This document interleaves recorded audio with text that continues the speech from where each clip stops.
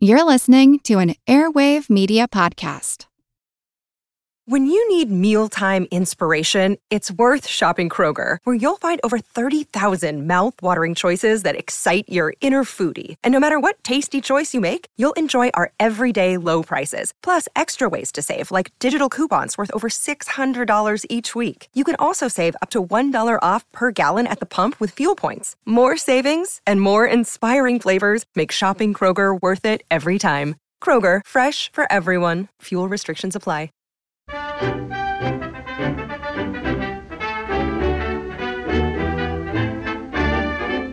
Happy hello to you all. Welcome to the Attaboy Clarence podcast. It was occurrifying to me the other day that any new listeners to this show may not know what on earth is going on in their ears. Those of you that have been with me for a while know all about Canterbury's and You Have Failed Monks and Hamfway and everything else. So for any new listeners, let's go through a few things. Canterbury is a good thing. In order to be awarded a Canterbury, you either have to have saved an old lady from a fire, survived a fight with a horny gorilla, or been just plain awesome to this podcast. Canterbury. You have failed, monk. You have failed, monk. Is the phrase that epitomizes failure. Say it to your children when they have failed and watch as they grow into wonderfully capable human beings. Failed. Say it to a stranger and feel the chill. And here to explain the so-called format of this show is a sexually repressed BBC announcer from the 40s. Good afternoon. The Attaboy Clarence podcast is hosted by Adam and generally consists of an introductory diatribe, classic radio advertisements, of which Adam is inclined to poke fun, a scattering of classic movie reviews, and the presentation of a classic slice of radio drama from Hollywood's golden age, tenuously linked to the aforementioned diatribifyingness.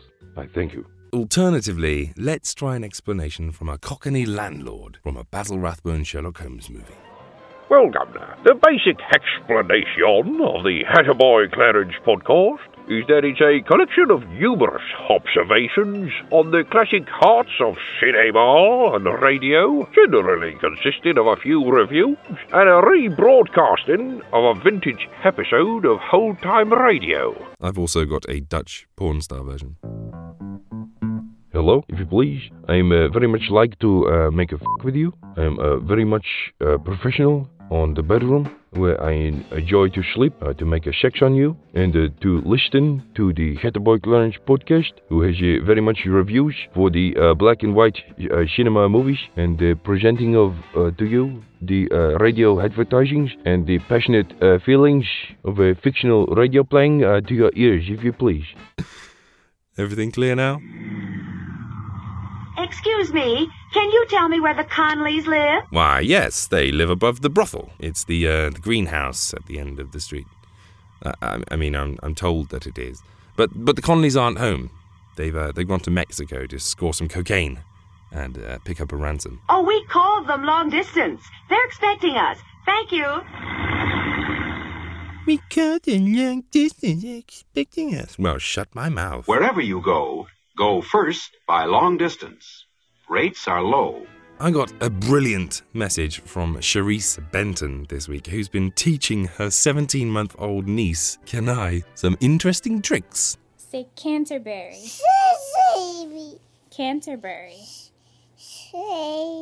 Canterbury. Canterbury. Stop staring at yourself. Say Canterbury. Bobby. There we go. Canterbury. Boy. Canterbury. Canterbury. Amazing! Apparently, Kenai likes nothing better than dancing the tango, being held upside down, and reciting the dialogue of Mad Actors from 1945's The Brighton Strangler. I can't think of a better tribute to The Brighton Strangler than to say that I pretty much guarantee that when they made that film 69 years ago, not one single person involved could have possibly imagined that in 2014, 17-month-old children were acting out portions of its screenplay. Canterbury. Canterbury. Thank you so much, Cherise, and thank you, Kanai. I do hope I'm pronouncing that correctly. I do hope you've danced your tango this morning and eaten all of your breakfast and that you're not feeling too sick at being held upside down right now. Do me a favour, Kanai, and try and learn this one. You have failed, monk. Trust me, it'll come in really handy throughout your life, especially when it comes to men. Incidentally, if anyone would like to see Kanai giving it some strangler, then the video is on the Facebook page.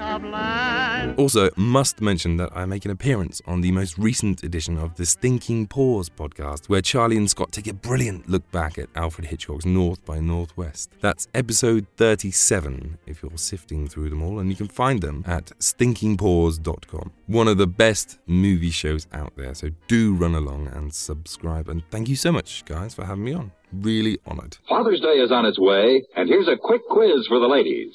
What type of man is the head of your house? Is he rugged in the great outdoors? Does he help with household chores? Is he losing his hair but strangely becoming more handsome as a result? Is his obsession with technology slowly improving all your lives? Whichever type I'm not finished yet. Is he a treasure in the kitchen? And is he always running out of socks? Okay, go on. Whichever type he is, he's bound to be the Old Spice type. So you and the kids treat him to Old Spice by Shulton. Finest grooming aids a man can use. Give Old Spice aftershave lotion. Brisk and bracing. Happiest ending a shave ever had. Obviously never been to the Saint-Tropez massage parlour in Swindon, then? Or something new in sets. Aftershave lotion, men's cologne, and stick deodorant. Handy for travel in a bright red box, $2. Or splurge with the Captain's Box. 5 great grooming aids in one handsome box, $5. Funnily enough, I'm pretty sure that splurging on the Captain's Box was on the menu at the Saint-Tropez massage parlour. I think it was $5 too. Old Spice means quality. Said the captain to the bosun, and on the package with the ship that sails the ocean.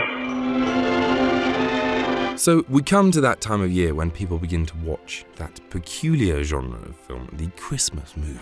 Everyone has their favourite, don't they? Weirdly, no other time of year has managed to create its own genre of movie as successfully as Christmas. Perhaps it's the holiday itself with all its underlying themes of togetherness and love and goodwill that managed to inspire some truly great ideas in cinema. This podcast gets its name from my favourite movie of all time. It's the last line spoken in It's a Wonderful Life. Funnily enough, some people have thought that the podcast was named after me and that my name was Clarence. If my name was Clarence, I'd have killed myself long ago.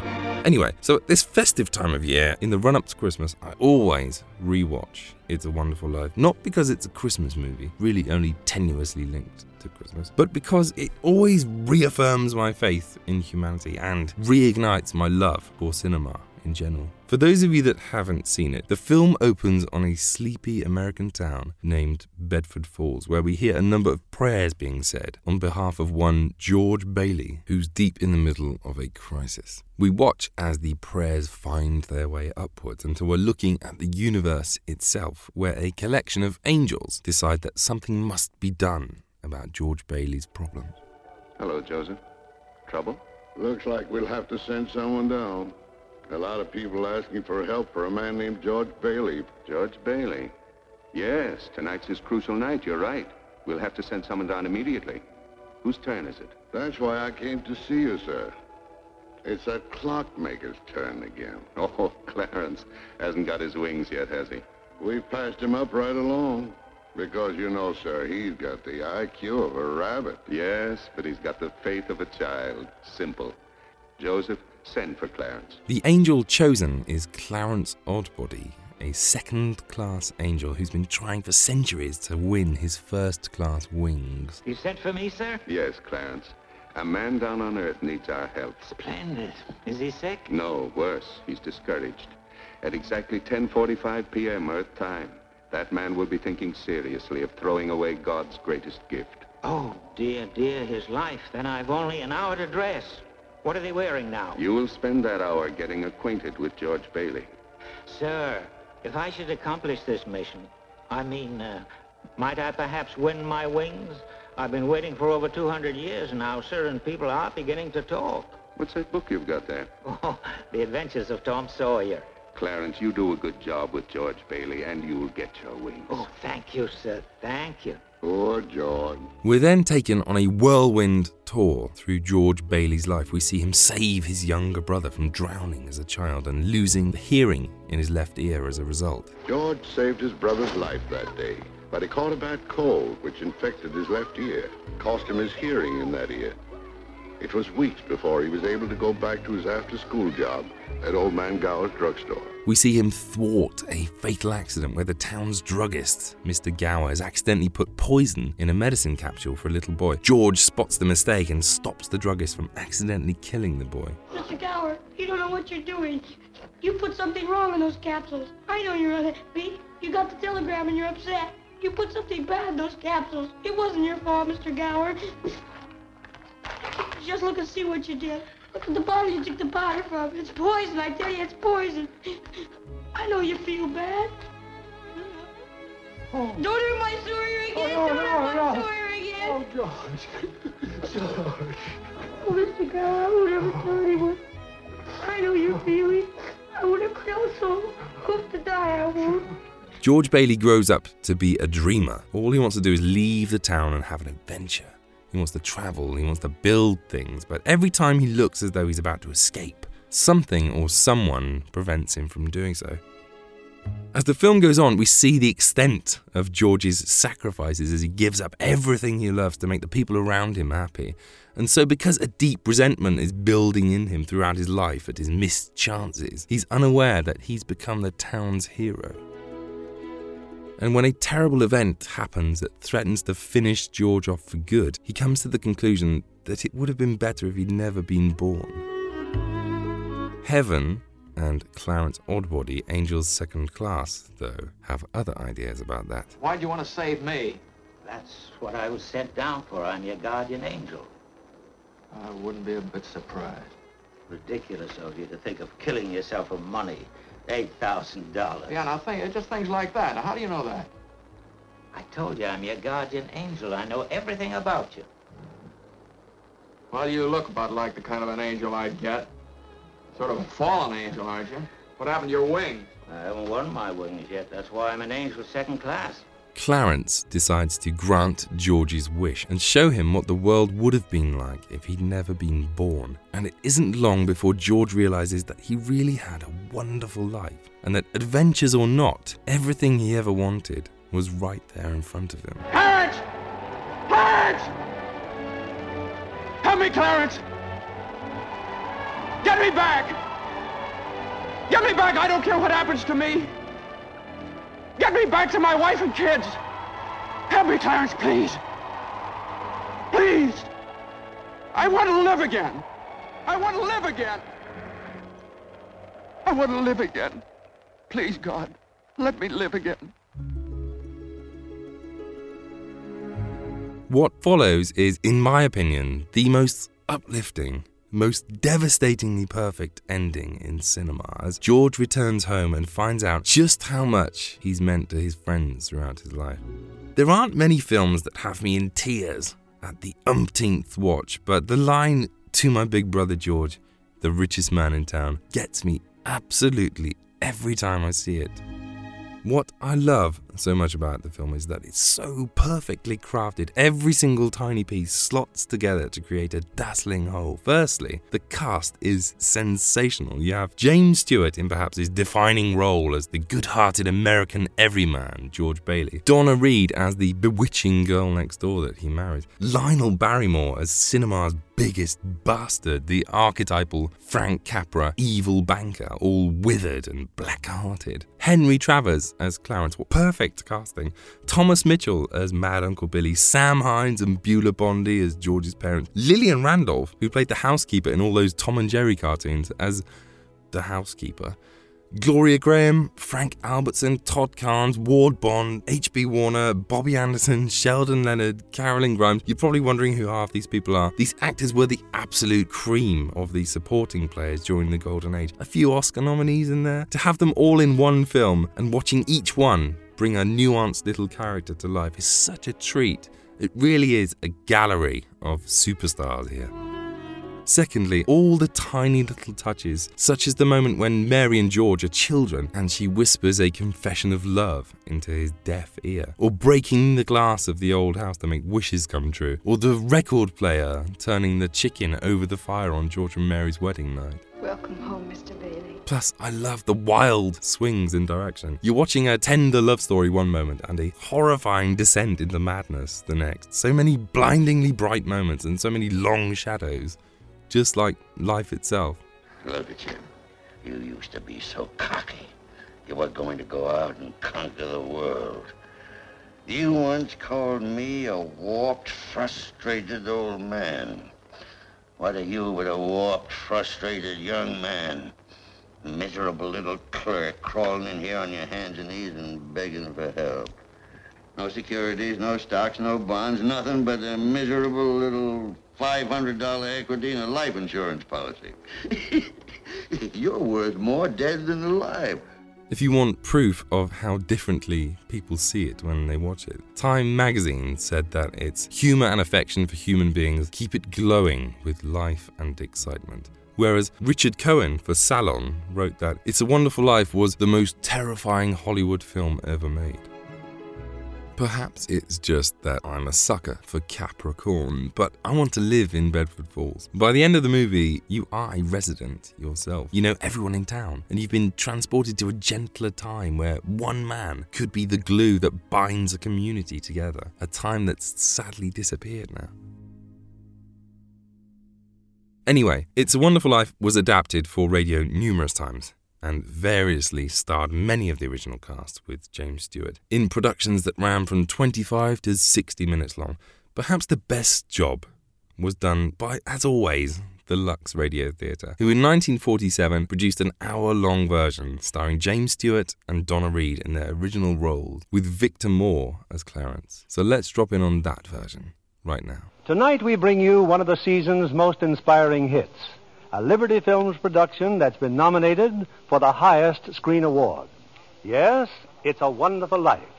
And we present it now with its original fine stars, Jimmy Stewart and Donna Reed. Jimmy in the role which won him a nomination for the best performance of the year. Also in our cast is starred that fine comedian, Victor Moore. It's a Wonderful Life is the drama of a typical American. Might be you, it might be me.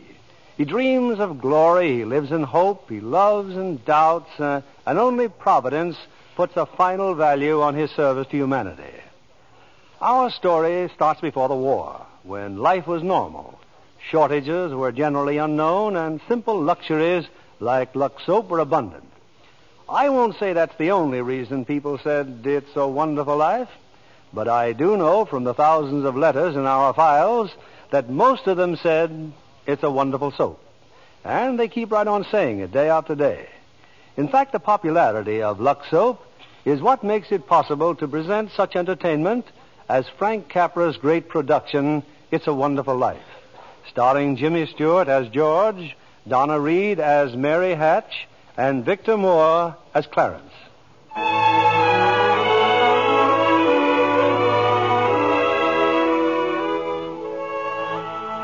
This is the story of George Bailey, citizen of Bedford Falls, New York. George Bailey, who more than anything under the sun wanted to see the world, the wonderful, exciting world that lay somewhere beyond the limits of his hometown. Oddly enough, this story does not begin in Bedford Falls. In fact, it doesn't begin anywhere in the world. It begins in heaven, where the superintendent of angels has just summoned an apprentice angel named Clarence. Oh, I'm really going down to earth, sir? Oh, how splendid. Yes. There's a very discouraged man down there, Clarence. George Bailey. At exactly 10:45 p.m., Earth time, he'll be thinking seriously of ending his life. Oh, dear, dear, his life. Now, I want you to stop him if you can. Now, sit down. I'll give you Bailey's case history. Sir, if I should accomplish my mission, may I perhaps get my wings? I've been waiting over 200 years now, and, well, people are beginning to talk. Clarence, what's that book? The Adventures of Tom Sawyer, sir. I was reading it when you sent for me. Oh, fine book. Excellent. Well, you do a good job on George Bailey, and we'll see about your wing. Oh, thank you, sir. Now, listen. When George Bailey was a boy, 2 events occurred that you should keep in mind. One was when his young brother, Harry, fell through the ice and almost drowned. George saved him. Brother fell through the ice. George saved him. Ever since, George has had a bad ear. All that icy water, you understand. Yeah, bad ear. Yes, sir. The other event came a few months later. George used to work after school in Mr. Gower's drugstore. One day, Mr. Gower's only son died of influenza. It was a terrible blow, and poor Mr. Gower tried to lose his grief in whiskey. Where you been, George? Mrs. Blaine's called twice. What happened to her prescription? You lost it, didn't you? No, Mr. Gower. Here it is. Well, you good for nothing. Don't you know that Blaine girl's very sick? Mr. Gower, my ear. You're hurting my sore ear. Teach you to loaf, you lazy brat. Mr. Gower, you don't know what you're doing. You put something wrong in those capsules. Shut up. Oh, I know you feel bad, but look, Mr. Gower, look. This bottle, you used this bottle to make up the capsules. It's poison. Poison? Don't hurt my sore ear again, Mr. Gower. Oh, George. That's what in the liver, Mr. Gower. All I wanted was to make sure.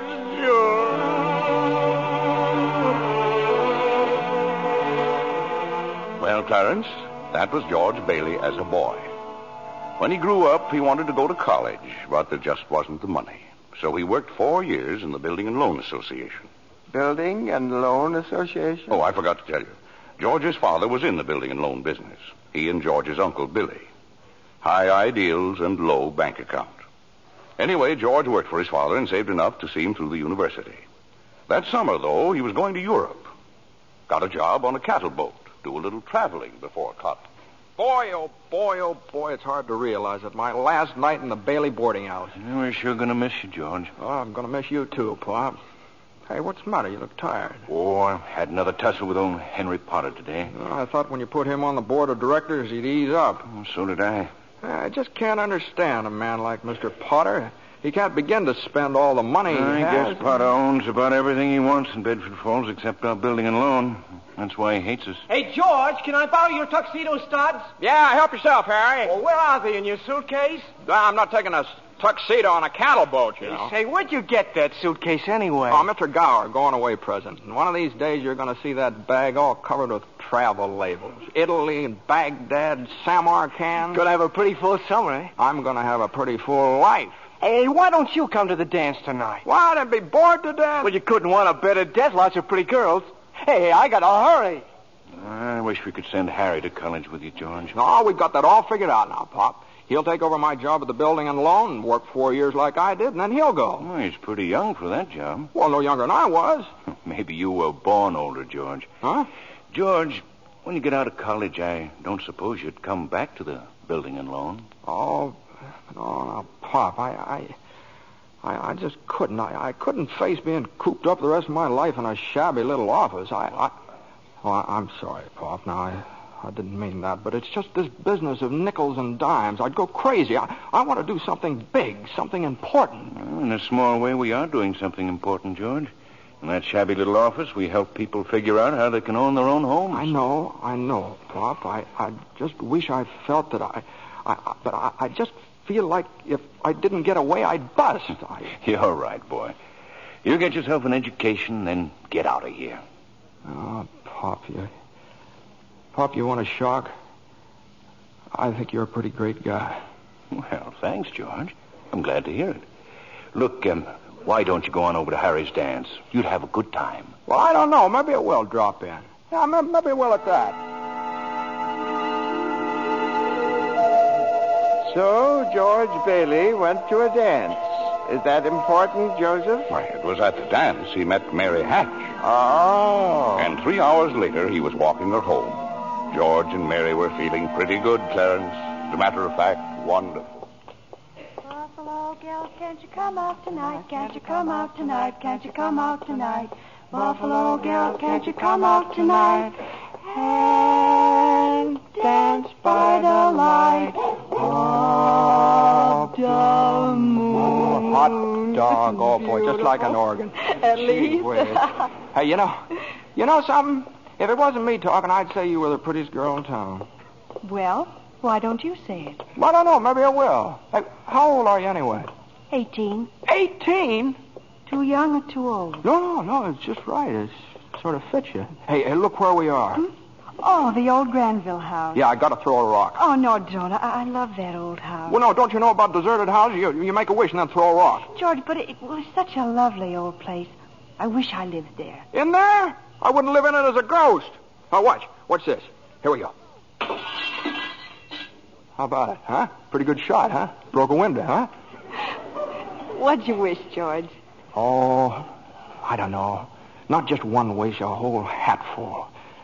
Mary, I'm shaking the dust of this crummy little town off my feet, and I'm going to see the world. Italy, Greece, the Parthenon, the Colosseum. And then I'm coming back here and go to college and see what they know. And then I'm going to build things. I'm going to build airfields and skyscrapers 100 stories high and bridges a mile long. And then I'm going to... Hey, Mary. What is it you want? What do you want, huh? You want the moon? All you got to do is just say the word now. Okay. The moon, I'll take it. Then what? Then what? Well, then you could swallow it. And it'd dissolve like an aspirin, you know. And the moonbeams would shoot out of your fingers and the ends of your hair. And you think I'm talking too much?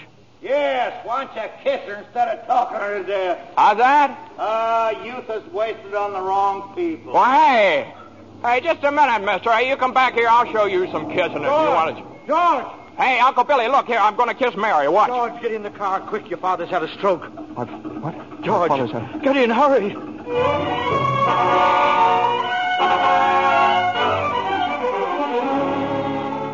Well, George's father died that night, Clarence. So, of course, George couldn't go to Europe. But that fall, just as he was ready to leave for college, the directors of the building and loan had a meeting. They were going to appoint a successor to Mr. What was that you said, Mr. Potter? I said as long as Peter Bailey's dead, let's dissolve the building and loan. We don't need it. Now, wait a minute. Oh, you wait a minute. Peter Bailey was not a businessman. Ideals without common sense can ruin a town. What do we get? A discontented, lazy rabble instead of a thrifty working class. Hold on, Mr. Potter. I meant no disrespect, George, but... Oh, wait a minute there. Why my father ever started this cheap penny ante building and loan, I'll never know. But just remember this, Mr. Potter, this rabble you're talking about, they do most of the working and the paying and living and dying in this community. Well, is it too much to have them work and pay and live and die in a couple of decent rooms and a bath? Anyway, my father didn't think so. People were human beings to him. But to you, a warped, frustrated old man, they're cattle. Well, in my book, Mr. Potter, he died a much richer man than you'll ever be. I'm not interested in your book, George. I'm talking about the building and loan. You're talking about something you can't get your fingers on that's galling. That's what you're talking about. Well, this town needs this measly one-horse institution, if only to have some place where people can borrow a few dollars without crawling to you. Now, come on, Uncle Billy. What happened, George? Yeah, all we heard was a lot of yelling. Boy, oh boy, you should have heard George. Yeah, they're in there voting us out of business. Oh, who cares? I can get another job. I'm only 41. 45. Well, you get out of here, George. You missed your boat trip. Do you want to miss college, too? George, we've just voted Potter down. We're still in business. Whoopee! We're still in business. We're still in business. But there's one condition, George. They've appointed you to take your father's place. Appoint me? But I'm going to college. Look, this is my last chance. Uncle Billy's your man. George, you've got to take it. They'll vote with Potter otherwise. They said so. They even...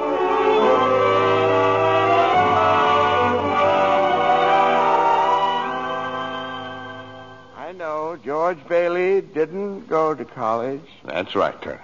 He gave his college money to Harry. Harry went instead. But what happened to that good-looking girl, you know, Mary? Oh, George saw her now and then. Not very often, though, because Mary went away to school, too. Anyway, George waited 4 years more for Harry to come back and take over the building and loan. He could still see the world. He planned to work in the oil fields, Venezuela. Except when Harry came home, he wasn't alone. There was a girl with him, his wife. George? Yeah, I'm out here on the porch, Mother. I just thought I'd get some air. Well, how do you like your new sister-in-law? Oh, she's swell. Looks like she can keep Harry on his toes. Yeah, I keep him out of Bedford Falls anyway. What do you mean? Well, Ruth's father, he's got a wonderful job for Harry up in Buffalo. Buffalo? Well, that means you... Yeah. You can't... Yeah. George, did you know Mary Hatch is back from school? Hmm? Yeah. Nice girl, Mary. Mm-hmm. Oh, stop grunting. Give me one good reason why you shouldn't call on Mary. Well, Sam Wainwright. Sam's crazy about Mary. Well, she's not crazy about him. Well, now, how do you know that? Did she discuss it with you? Besides, Sam's away in New York. Oh, and all's fair in love and war. I see. Okay, Mother, I think I'll go out and find that girl and do a little passionate necking. Oh, George. Goodbye, Miss Bailey. By the way, do you want any books at the library? Library? George! George, you go and see Mary. Do you hear?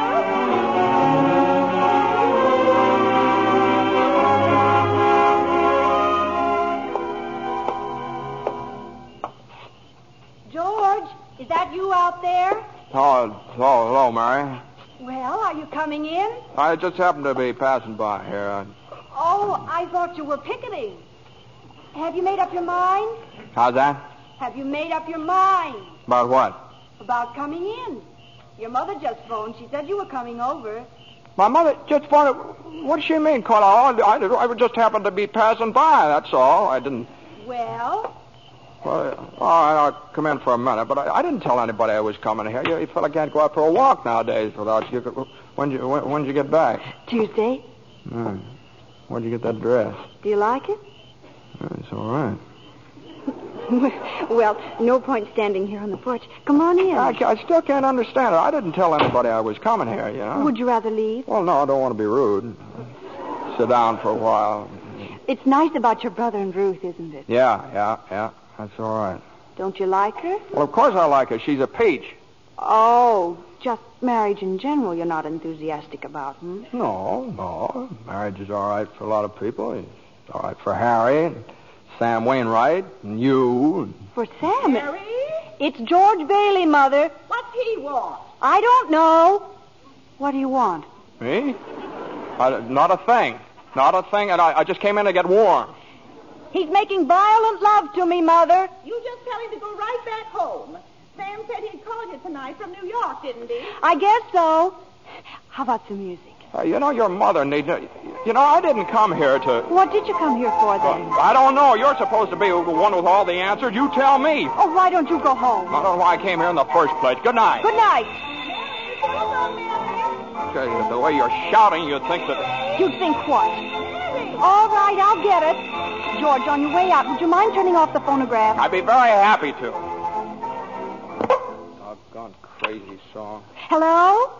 Sam? Mary, gee, it's good to hear your voice. How are you, Sam? I forgot my hat. Hee-haw.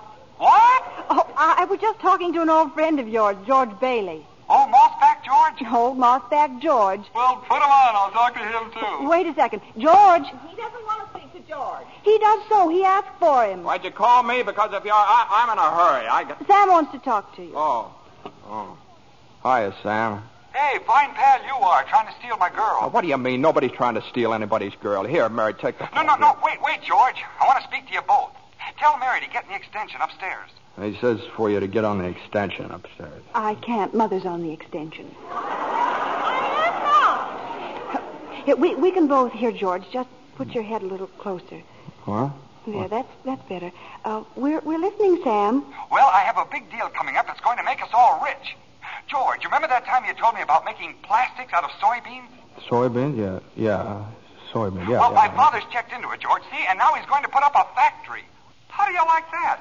A factory, huh? And here's the point, George. I may have a job for you unless you're still married to that broken-down building and loan. Oh, Mary? I'm here. You tell that guy I'm giving him a chance of a lifetime. Do you hear? He says it's the chance of a lifetime. Hey, give me that phone. Here's George again, Sam. George. Now, you listen to me, Mary. I don't want any plastics, and I don't want any job, and I don't want to get married ever to anyone. Do you understand that? I want to do what I want to do, and you're not going to trick me. And you're... Mary. George. Mary. Oh, Mary, darling, I love you, Mary.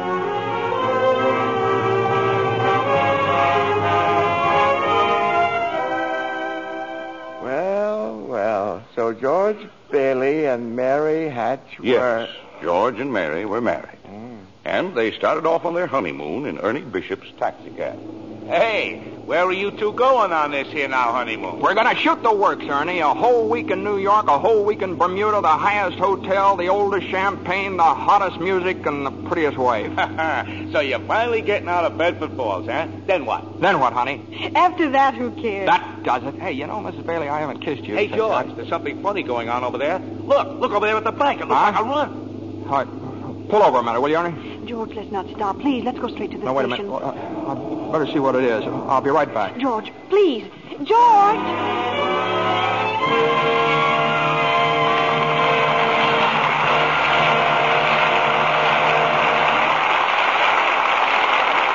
In a few moments, we'll return with the second act of It's a Wonderful Life, starring Jimmy Stewart as George, Donna Reed as Mary, and Victor Moore as Clarence.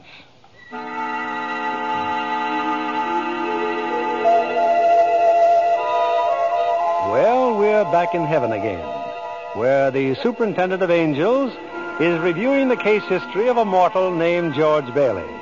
Clarence, the apprentice angel, is very eager to depart on his mission to the earth. Poor George Bailey. Oh, he's certainly in desperate trouble, Joseph. I'll go to him at once. Now, you sit down, Clarence. Sit down. We're nowhere near the point where George Bailey's thinking of taking his life. We're not? Now, where were we? Oh, yes. George and Mary had just started out on their honeymoon when they ran smack into the financial panic of 1932. In the waiting room of the building and loan, 100 frantic people were clamoring for their safety. Hey, what's going on, Uncle Billy? What's happened to all those people out there? This is a pickle, George. All I know is the bank called our loan an hour ago. I had to hand over all our cash. Holy mackerel. Whole town's gone crazy. Bank's in the same spot we are. Our charter, too. What about our charter? Our charter says we have to stay open until 6 p.m. The state can take away our license if we don't. How can we stay open till 6 without any money? George, where are you going? Out to talk to those people. Come on. Now, please, folks. Now, just a minute. Just a minute. Now, please. How about our money, George? Where's our money? Now, come on. Now, please. Wait a minute. Now, listen to me. Now, you're thinking of this place all wrong. Your money's not here. Wait a minute. Now, let me tell you, your money's in people's houses. In the Kennedy house, and the McLaren house, and in your house, and 100 others. Now, what are you going to do? Foreclose on them? I got $240 in shares. Now, let me have it. All right, Charlie. Now, you'll get your money in 60 days. 60 days? Well, now, look, that's what you agreed on when you bought your shares. I got my money! Yes! Old man Potter's taking over the bank. He'll pay you 50 cents on every dollar. Then let's take our shares to Potter. Half is better than nothing. Now, wait a minute, please, folks. I beg of you not to do this.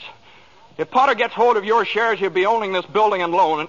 He's got the bank, he's got the bus line, he's got the department stores, and now he's after us because he wants to keep you living in his shacks and paying the kind of rent he decides to charge. Now, we can get through this thing all right, but we've got to stick together. We've got to have faith in each other. My husband's out of work. We need money. I've got doctor bills to pay. I can't feed my kids on faith. How much do you need? We still got some money. Hey, Mary. Here it is, George. You told me to hold on to it. Would have made a nice honeymoon. Bought furniture, too. Hey, now, wait a minute, folks. Listen. I've got $2,000. All right, Charlie, how much do you need? $240. No, Charlie, now listen, just enough to tide you over. I said $240. Okay. Uncle Billy, give Charlie $240. All right, Ed. Now, how much just to get by on? $20, I suppose. Now you're talking. Now, Mrs. Thompson, how about you? $20 will do me. Good. $20. Uncle Billy, pay it back when you can now. Pay it back when you can. All right. Who's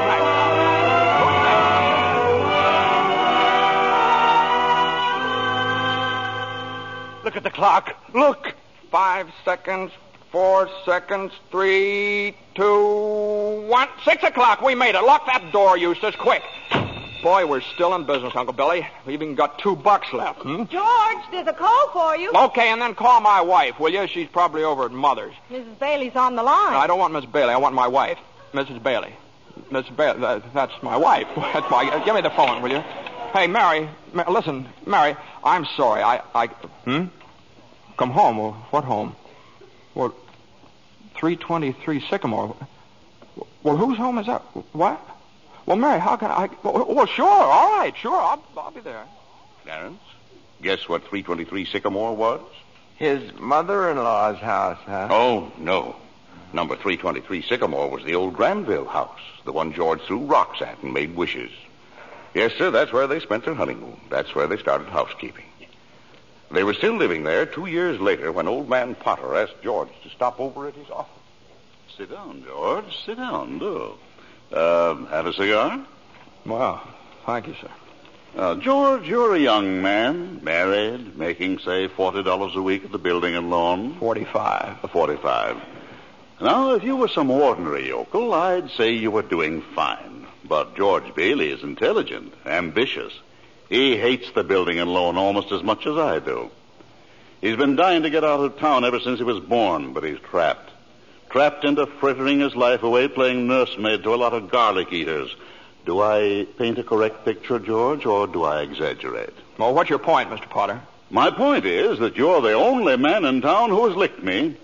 George, I want to hire you. Manage my affairs. I'll start you off at $20,000 a year. $20,000 a year? Are you sure you're talking to me? I'm George Bailey. Don't you remember me? The building and loan, remember? Yes, George Bailey, whose ship has just come in, providing he has sense enough to climb aboard. Well, but what about the building and loan? Confound it, man. I'm offering you a 3-year contract at $20,000 a year. Is it a deal or isn't it? No. The answer's no, doggone it. If you offered me $1 million to stay around this town and play stooge to you, the answer'd still be no. Now, let me alone. Don't bother.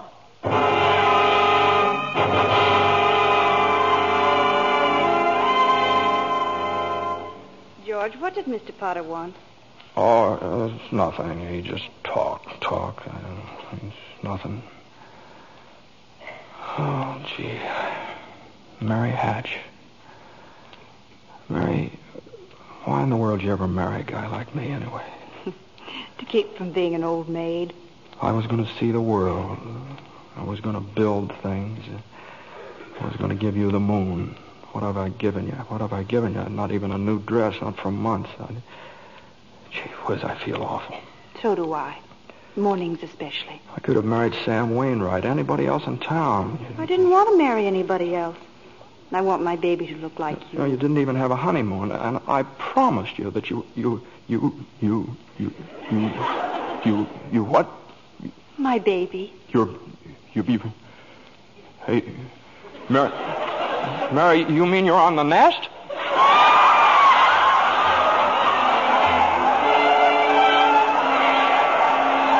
Well, Mary had her baby turns, a boy. You don't say.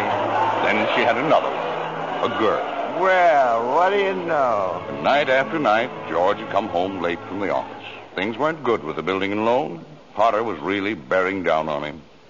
Then came the war. Mary had another baby by then. Oh. But she still had time to help out in USO. Uncle Billy sold war bonds.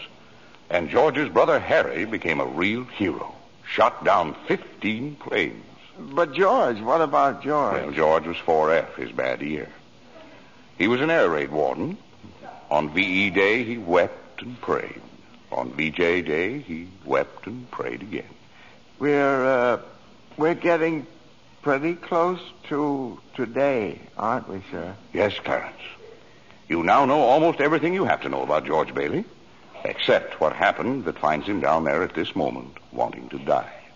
Well, sir, well? Well, today's the day before Christmas, Earth time. George is pretty excited. Hey, Tilly! Eustace!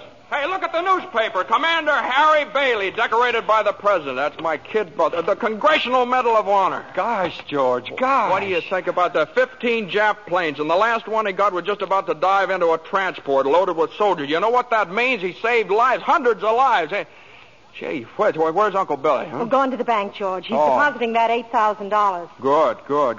Who's that in his office there? It's that man again, the bank examiner. Yeah. Well, good afternoon, Mr. Carter. Hey, Tilly, get the books from Mr. Carter, will you? You know, that's my brother's picture there, Mr. Carter. He shot down 15 planes, and one of them was just about... Well, Mr. Henry F. Potter come to the bank to deposit some more loot, eh? Sure, you old fool. How do you like the news in the paper, Mr. Potter? Just can't keep those Bailey boys down now, can you? Let me see that newspaper. Here, sorry I can't chat, you old thief. Got to make a deposit. Here you are, Horace. Deposit slip, bank book, and a very Merry Christmas to you. You too, Mr. Bailey. Say, you've forgotten something, haven't you? Horace, I've forgotten things all my life. Get a wiggle on, boy. But, Mr. Bailey, where's the money? What's that? You want to make a deposit? Well, certainly I want. Well, it's customary to bring the money with you. It's gone. Where'd I put it? Where'd I put that money? terrible thing, Clarence, terrible. Uncle Billy couldn't find the money because the envelope with the $8,000 was folded up in that newspaper he gave to old man Potter. I just don't know what happened to it, George. I just don't know. $8,000. Uncle Billy, the bank examiner's here, and it's not our money. It belongs to the depositors. George, what are we going to do? We've traced every step I took. We can't stand here in the street. Are you sure you didn't put that envelope in your coat pocket? I think so. Maybe. Oh, I'm no good to you, George. I'm no good. Now listen to me. Think, will you? Now try and think. I can't think anymore. I can't. Where's that money, you silly old fool? You know what this means? It means bankruptcy and scandal and prison. One of us is going to jail. Well, it's not going to be me. Now get out of my way. I'm going home.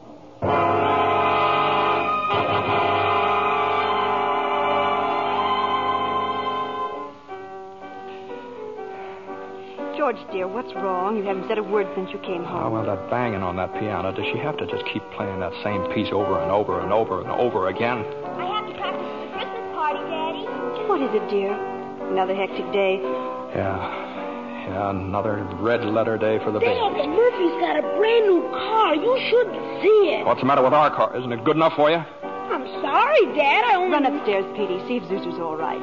Okay, Mom. Now, what do you mean? What to see if Zuzu's all right? What do you mean? Oh, she caught a little cold coming home from school. She didn't button up her coat. Well, what is it? What do you mean, just a cold? George, the doctor said it was nothing serious. Was the doctor here? Well, I thought he'd better look at her. This old drafty house. It's no wonder we don't all have pneumonia. Might as well be living in a refrigerator. Why'd we have to live here in the first place and stay around this measly, crummy old town? George, what's happened? Everything's happened. You call this a happy family? Why do we have to have all these kids? Daddy, how do you spell frankincense? I don't know how you spell. You ask your mother. Where are you going? Upstairs to see Zuzu. Hello? Oh, thank you, Mrs. Welch. I'm sure she'll be all right. Who's that? Zuzu's school teacher. What? Oh, yes, the doctor says she'll be fine tomorrow. Here, give me that phone. George, please. Mrs. Welch? Well, this is Mr. Bailey. Say, what kind of a teacher are you anyway? What do you mean sending Zuzu home like that half naked? You realize you probably end up with pneumonia just because of your stupidity? You know, maybe my kids aren't the best dressed kids in town, but at least... Hello. Janie, will you stop playing that lousy piano? Cut it out. Stop it. George, for heaven's sake, what's wrong with you? I'm sorry. Janie, I'm sorry. Mary... I just got to get out of here.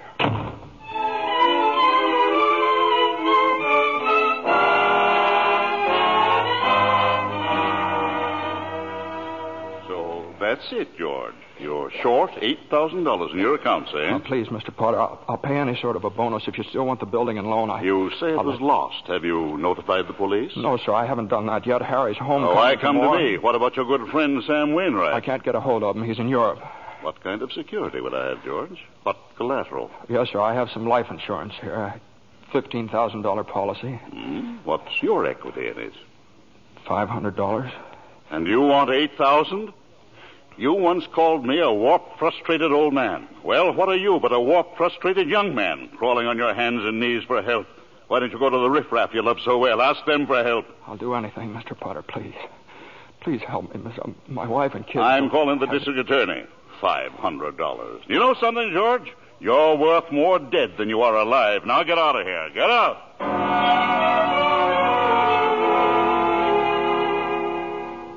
And all the time, Potter had the $8,000 in his desk drawer. It's still there, Clarence. But where's George, sir? Where? Well, he went over to Martini's Cafe. He's had a couple of drinks, Clarence. He's just standing there, sort of in a daze. Oh, God. God, dear Father in heaven, I'm not a praying man, but if you're up there and you can hear me, please show me the way. I'm at the end of my rope. Show me the way, God. Mr. Bailey, you all right? Don't drink anymore, Mr. Bailey. Please, you don't feel good. Bailey? Did you say Bailey? Which Bailey? This gentleman is Mr. Bailey, George Bailey. George Bailey, huh? And the next time you talk to my wife like that, she'll get worse. It isn't enough she slaves teaching you stupid kids how to read and write. You got to ball You get out of here, Mr. Welch. You hit my best friend. Get out. All right, Mr. Bailey, you okay? Who's that? Mr. Welch, but don't worry. He don't come in this place no more. I'll get something for your face. It's bleeding. I'm all right. Please don't go away, Let me Mr. alone. Billy. Please don't go away.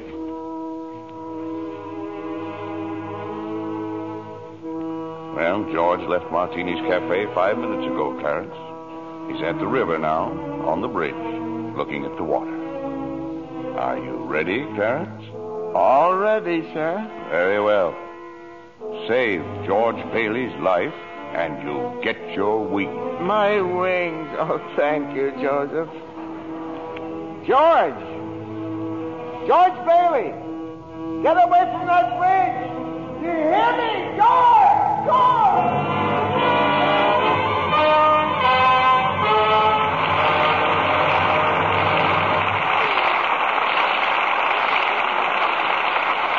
In just a moment, we'll bring you Act 3 of It's a Wonderful Life, starring Jimmy Stewart, Donna Reed, and Victor Moore.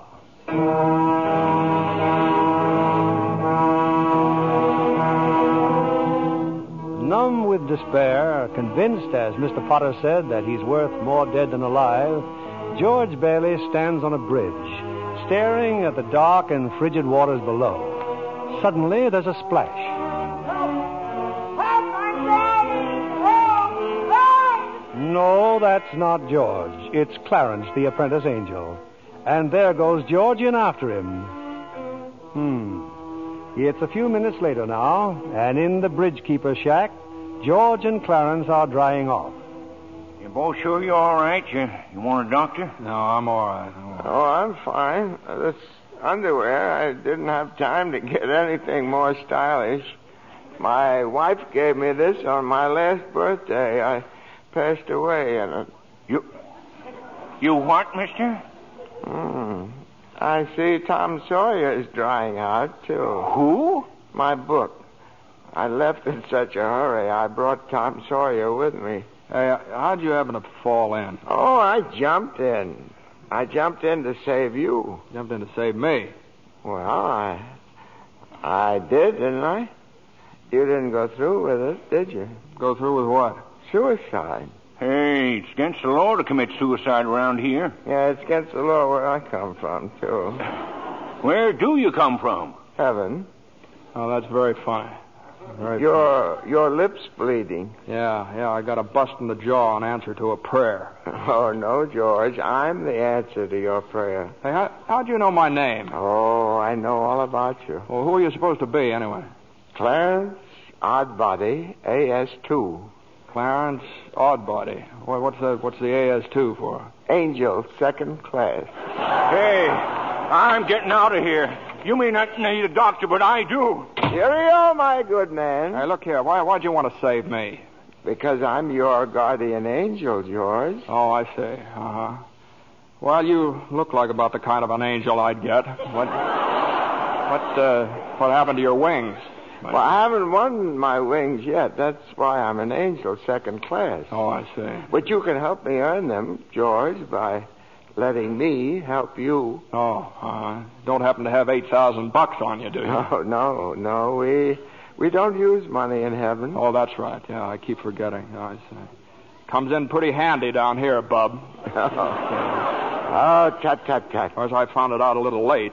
You know, I'm worth more dead than alive. You mustn't talk like that. Joseph will never give me my wings if you keep feeling that way. You just don't realize what you've done for your folks. Why, if it hadn't been for you... Yes, if it hadn't been for me, everybody would be better off. My wife and my kids and my friends. Oh, this is not going to be easy. I'd all be better off if I hadn't been born. What did you say? I said I wish I'd never been born. George, that's wonderful. It's wonderful? What? The idea you just gave me. Well, you got your wish. You've never been born. I've never been born? Exactly. No worries, no $8,000 to get, nothing. You simply don't exist. All right, okay, all right. George, I can do things, strange things. I can show you the world, George, the way it would be if you hadn't been born. Hey, wait a minute. This ear of mine. Hey, say something else in that bad ear. You don't have a bad ear anymore. Oh, I don't think you're concentrating. Oh. Don't you see? You're not the George Bailey you think you are. You're, You're nobody. That's the doggonest thing I ever saw. That ear. Your lips stopped bleeding, too. Yeah. Yeah. Hey, what's happening around here? What is this, anyway? I need a drink. That's what I need. What about you, Angel? You want a drink? Well, I don't quite know. Come on. We'll go as soon as our clothes are dry. Clothes are dry, George. Hey, so they are. That's funny. Well, look, let's get dressed and we'll stroll over to Martini's and then... excuse me. I'll stroll. You fly. Oh, no, I don't have my You don't wings. have your wings yet. That's right. I forgot that. A couple of drinks and we'll both fly. Huh?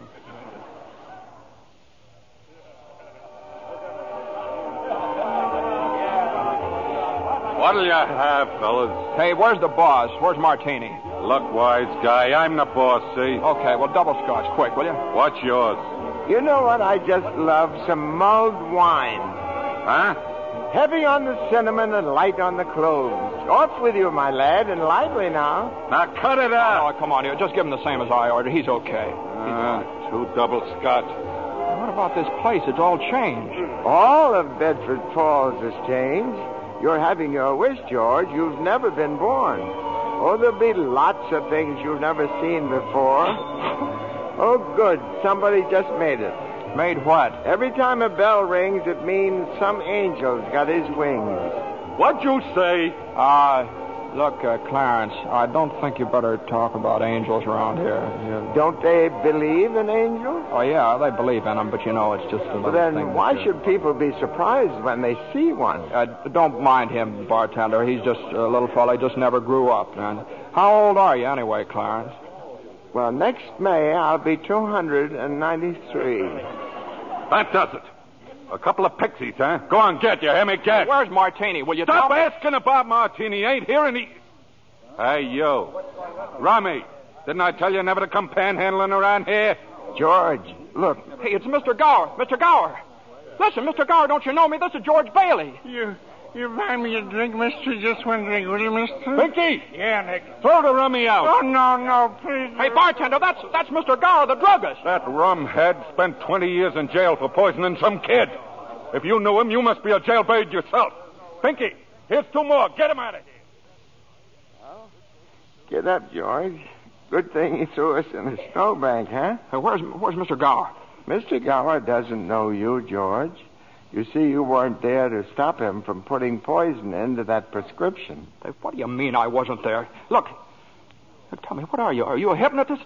George. Look, why am I seeing all these strange things here? Don't you understand? It's because you were not born. Well, if I wasn't born, then who am I? Nobody. You have no identity. What do you mean I have no identity? No papers, no driver's license, no 4F card, no insurance policy. Zuzu's bell. What? Zuzu's bell. I bought my little girl a bell to hang on the Christmas tree, and I forgot to give it to her. I've got it in my... It's gone. It's gone, too. Everything's gone. But you've been given a great gift, George. A chance to see what the world would be like if you'd never been born. You're crazy. You're crazy as a bedbug, and you're driving me crazy, too. Now, look, I'm going home to my wife and family. Do you understand that? And I'm going home alone. Better not leave him alone, Clarence. Keep following him. Joseph, I'll stay near him, sir. Poor George. He's seeing Main Street now the way it'd be if he hadn't lived. The thing that's really shocked him, sir, is the building and loan office. Know what's there now? Pawn shop. What's he doing? Can you see? He's talking to Ernie Bishop, the taxi driver. He wants to go home. You better tag along, Clarence. Oh, I will, sir. I will.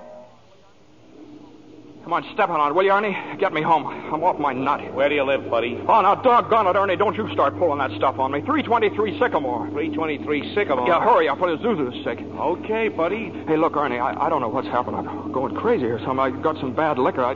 Now, look, tell me this now. You're Ernie Bishop, right? And you live with your wife and kid down... You seen my wife? What do you mean? I've seen your wife. I've been in your house 100 times. What do you... We built it for you, didn't we? Bud, my wife took the kid and ran away 5 years ago, and I ain't never seen you before in my life, see? Okay, Ernie, okay. Just step on it. Get me home.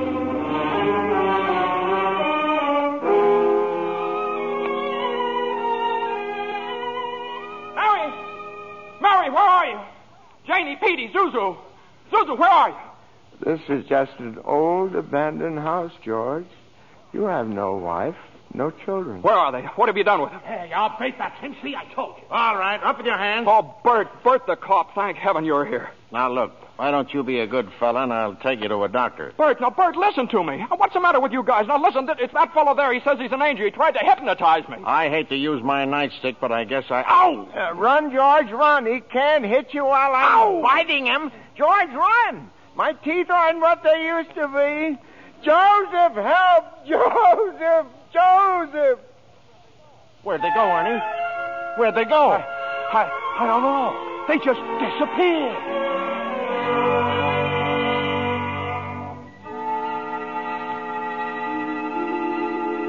Clarence! Oh, Joseph, I hope you don't mind my calling on you like I did. It was very irregular, Clarence. You're by yourself again. Where's George? He's at his mother's house, sir. Well, if George hasn't been born, he has no mother. Oh, he's being very stubborn, sir. He'll just have to find these things out for himself. But his mother, that's a terribly bitter blow to a man, his own mother not knowing him. You mean I shouldn't have let him... I mean you better find him right away. Oh, and stop fighting policemen, Clarence. I'm here again, George. My own mother didn't know me. If only Harry were here. My brother were only back from Washington. Your brother fell through the ice and was drowned at the age of 9. Well, that's a lie. He got the Congressional Medal of Honor. He saved the lives of every man on that transport. Every man on that transport died. Strange, isn't it? Each man's life touches so many other lives. Harry wasn't there to save them because you weren't there to save Harry. Don't you see, George? You really had a wonderful life. Don't you see what a mistake it would be to throw it away? Clarence. Yes? Where's Mary? Please, where's my wife? I'm not supposed to tell. Tell me where she is. You're not going to like it, George. Where is she? I'll choke it out of you if I have to. Where's my wife? The library. She works there. She's just about to lock up for the night. So George, come back. Oh, there must be some easier way for me to get my wings. Mary. I'm sorry, the library's closed. Mary, it's George. Don't you know me? No, I don't know you. Let me go. Mary, please, don't do this to me. Mary, please, help me. Help me. Where are our kids, Mary? I need you, Mary. Get please. away from me. Help! Help me, Mary. I'm George. Mary.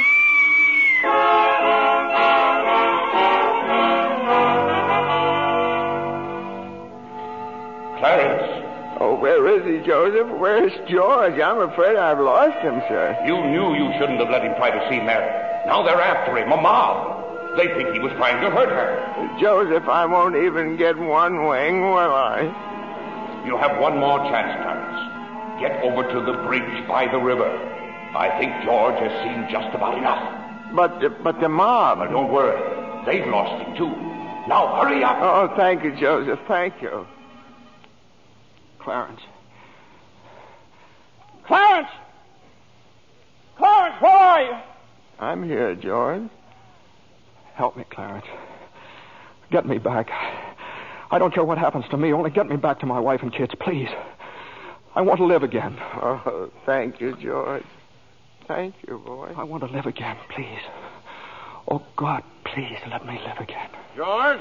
Is that you down there, George? Now, get out here, Bert. Get out here. You come in any closer, I'll let you have it. What the hell are you yelling for, George? Come on. George, Bert, do you know me? No, I've been looking all over town for you. Where you been? Hey, Bert, I'm alive again, Bert. You sure you're all right? Hey, your mouth's bleeding. It is. Hey, my mouth's bleeding. Bert, look at the blood come out of there, would you?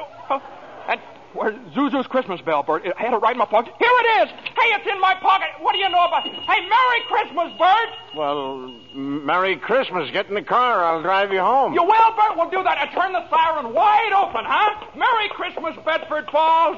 Hey, Merry Christmas, old building alone. Merry Christmas, Mr. Potter. Yippee! Come on. Hey, Bert, come on in with me, huh? What is these people, these reporters? Hey, Merry Christmas, reporters. Hey, Mr. Bank Examiner, Merry Christmas. Mr. Bailey, there's a deficit. I know, $8,000, I'll bet, huh? George, I've got a little paper here. I'm sorry. I bet it's a warrant for my arrest. Isn't that wonderful? Merry Christmas. Hey, where's Mary, you know? Look at this wonderful old drafty house. Isn't it wonderful? Have you seen my wife? Where's Mary? Mary! Merry Christmas! Kids! Hey, kids! Janie! Petey! Hey, I could eat you up. Where's your mother? She went looking for you, Daddy, with Uncle Billy. Oh, Daddy? Zuzu, my little ginger snap. How do you feel, huh? Fine, Daddy. Not a snitch of temper. Not a snitch of temper. Hallelujah! George, darling. It's Mommy. Mommy's home. Mary. George, where have you been? Mary. George, Mary, now, look, just let me touch you. You're real, Mary. You've no idea what happened to me. You've no idea what's happened either. They're on their way here. Who's on their way? The police department? The FBI, the National Guard? I'm alive again, Mary. Listen, Mary, I'm alive again. Oh, yes, darling, yes. Now close your eyes and come on downstairs. What is it? Can't open my eyes yet, Mary? What's going on here? Now keep your eyes closed. Now, I'll just walk you over here by the Christmas tree and... The people, I hear lots of people. What is it? Lots of people. Just 1 minute now. We're all ready, Uncle Billy. Come in, everybody. George, look! Just look! Uncle Billy! Money, George. A laundry basket filled with money. Money for you. Mary did it, George. Mary! I don't understand. What money? What... People heard you were in trouble, darling. These people, your friends, they've collected this money for you. The $8,000. Charlie. Hey, there's Martini. Mr. Gower. Hey, how are you, Mr. Gower? Mrs. Thompson, Ed, Tom, everybody. None of us would have a roof over our heads if it wasn't for you, George. Gosh, this is wonderful. Hey, Mary, look who's coming in. Mother. Hi, Mother. Hey, and Harry. Got Mary's telegram, George. I flew in as fast as I could. Hey, everybody, a toast. How about a toast? Oh, good idea, Ernie. A toast to my big brother, George, the richest man in town. Daddy, my Christmas bell. You didn't forget. Here, honey. Here's your bell. Daddy. Darling, what's this on the table here? This book? The Adventures of Tom Sawyer. Look, there's something written in it. Dear George, remember no man is a failure who has friends. Thanks for the wings. Love, Clarence. Clarence? Yeah, he's a very dear friend of mine. Daddy, Mrs. Welch says every time a bell rings, an angel gets his wings. That's right, Zuzu. That's right. That's right. Attaboy, Clarence. Attaboy, Clarence. Happy landing.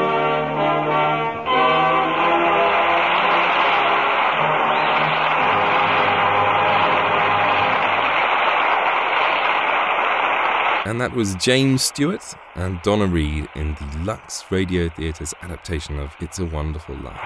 It must have been tough to condense a 130-minute film down into about 45 minutes of broadcasting. And obviously you do lose a lot of the small things. But as radio adaptations go, that's a good one. If you haven't seen the film though, do run and add it to this year's viewing list. Just time to remind you that next week's episode will be the Christmas special, which I've been assembling for the past few weeks. I'm very much looking forward to putting it out. It's been good fun. So do join me for that. I do have a new feature for my episodes coming in the new year that I'd love for you all to be involved in. It's called Basil Rathbone versus the World. So I'll be giving you more details on that soon. Do try and leave an iTunes review if you haven't already. And do try to get to attaboyclarence.com and watch the remaining Sherlock Holmes movies as part of the film club. They're about to finish. Thank you very much for listening, and I will see you next week for the Attaboy Clarence Christmas special. Merry Christmas, and bye for now.